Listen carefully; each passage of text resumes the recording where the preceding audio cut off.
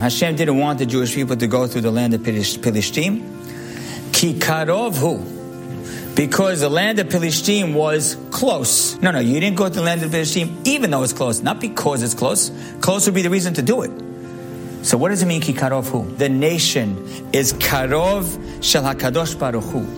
The ki karov hu, because he, the Jewish nation, is close to Hashem. And because we're close to Hashem, He takes us out of the way. Because we're close, He takes us through a detour.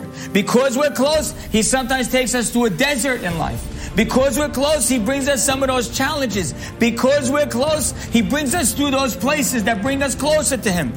So why did Hashem take us the long way? Ki karovu, not despite the fact that we're close. Because we're close with Him. It's not talking about geography. It's talking about a relationship. Ki karovu, because Hashem is close with His people.